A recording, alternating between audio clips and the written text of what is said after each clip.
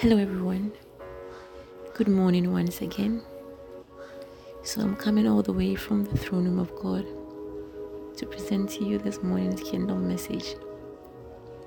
I hope we are all doing very well.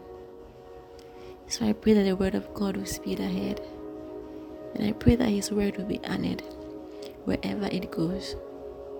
In the mighty name of Jesus Christ. And I pray that His word will produce in us maximum fruits for our benefit, for the benefits of the kingdom as well. In Jesus' mighty name we pray. Amen. Blessed are they which are persecuted for righteousness' sake. So we have learned through our previous lessons that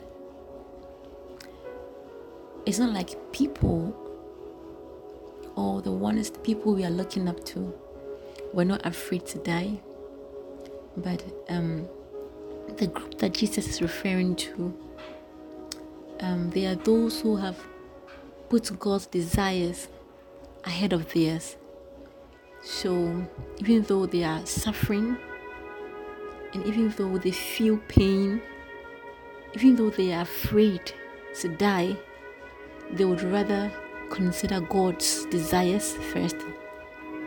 And like Jesus, who in the Garden of Gethsemane prayed like 3 times because he was afraid to die, asking God to, put away this death. He still wanted to do the purpose of God because it was God that asked that the seed be sown, the wheat of like the grain of wheat should fall to the ground, and then it will produce more seeds or more fruits, so that when Jesus dies, the Greeks that came to see him, that he wasn't able to see them, now more of them will come to see him. More of them will come to him. Ghanaians will come to him. Nigerians will come to him.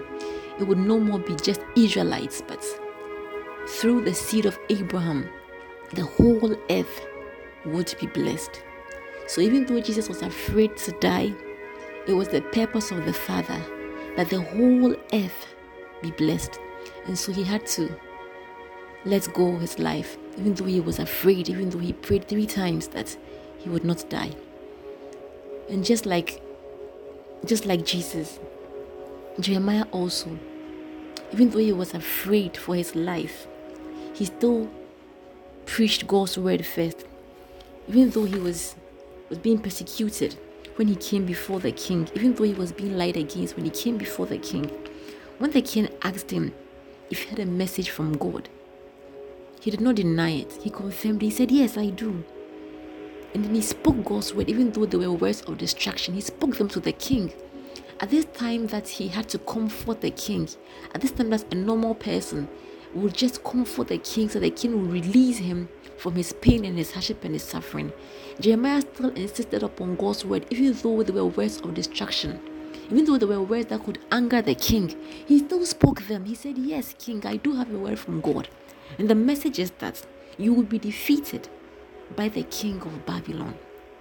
And it was after he had said this that he begged the king that, "Listen, my lord the king, I beg you, don't send me back to that dungeon of the house of Jonathan, because if you take me there, I will die." So this group of people are the ones that they have their own desires, they have needs to be met. They are afraid, but they rather put God's desires first. They esteem what God wants. They esteem God's heartbeat. They esteem God's desires high above what they ever feel. They raise God so high up. They honor him so much that they see themselves as nothing. That rather God should be honored. And for them, it doesn't matter. For them, they should just suffer. For them, they should just endure whatever it is they are going through. They trust so much in God that God's ways are perfect, that God's ways are better than whatever they would feel or whatever they would want in life. That God should be exalted. Even though they are suffering, God should be exalted. They place God so high up in their lives. Blessed are they which are persecuted for righteousness' sake. So Jeremiah was also threatened, okay? And the priests and the prophets were the ones who presented the accusations to the officials and the people. All the people chanted that he must die, this man must die, this man must die. But Jeremiah's defense is our highlight today. And he said in verse 12 to 15, he said, "Then Jeremiah spoke in his own defense. The Lord sent me to prophesy against this temple and this city," he said. "The Lord gave me every word that I have spoken. But if you stop your sinning and begin to obey the Lord your God, he will cancel this disaster that he has announced against you. As for me, I am helpless and in your power to do with me as you think best. But if you kill me, rest assured that you will be killing an innocent man. The responsibility for such a deed will lie on you, on the city, and on every person living in it. For it is absolutely true that the Lord sent me to speak every word you have heard." You see that? It's like I'm telling you the truth, but you can do with me as you think best. You can kill me. As for me, I'm telling the truth. You can kill me. Now, after he said this, some wise old men began to speak for him, and he was let go. Do you see that? Now let's compare this account to Uriah's. Further down in verse 20, there is this of this very same chapter 26. This man who was also prophesying for the Lord, and he predicted the same terrible disaster against the city and nation as Jeremiah did. Now, when the king Jehoiakim and the army officers and officials heard what he was saying, heard the same message that he was preaching, the king sent someone to kill him. Uriah heard about the plot, and guess what? He escaped to Egypt. Uriah ran away to Egypt. Then King Jehoiakim sent Elnathan, son of Akbor, to Egypt along with several other men to capture Uriah. They took him prisoner and they brought him back to King Jehoiakim. Now the king killed Uriah with a sword, and he had him buried in an unmarked grave. Meanwhile, Ahikam, son of Japhan, also stood with Jeremiah and persuaded the court not to turn him over to the mob to be killed. This prophet who was preaching in Israel, that is Prophet Uriah, he absconded to Egypt. He left his assignment.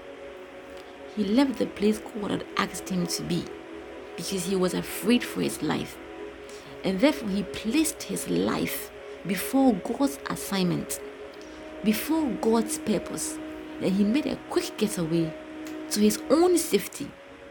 But then we see what it cost him rather.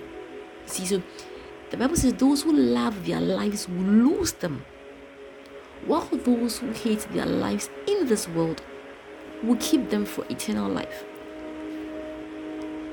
Jeremiah, who was afraid and yet put God's word first, we see that people stood for him. People were speaking for him. When he spoke his words of defense, the old wise men got up and they spoke for him. He was let go. Ahikam, son of Japhan, also stood with Jeremiah, and they persuaded the people and persuaded the mob that they should not kill him. You see, when you place God's needs first, when you place his desires ahead of yours, he will fight for you. You will keep your life for eternity. I would like to end here. I pray that God's word will live in our hearts. God's word will speak to us. God's word will change our hearts. Every hardened heart that we have, the word of God will pound it to become that soft heart, that bendable heart, that flexible heart that God can use. I pray that God's word will have so much effect in our lives and will be changed. It will be changed. Oh God, will be changed for you and for the sake of your kingdom. May God keep us. May God guide us. May God cause His face to shine upon us. And may our hands be blessed to produce that much more fruits for God. Have a blessed day and stay blessed because you are blessed. In Jesus' name, amen.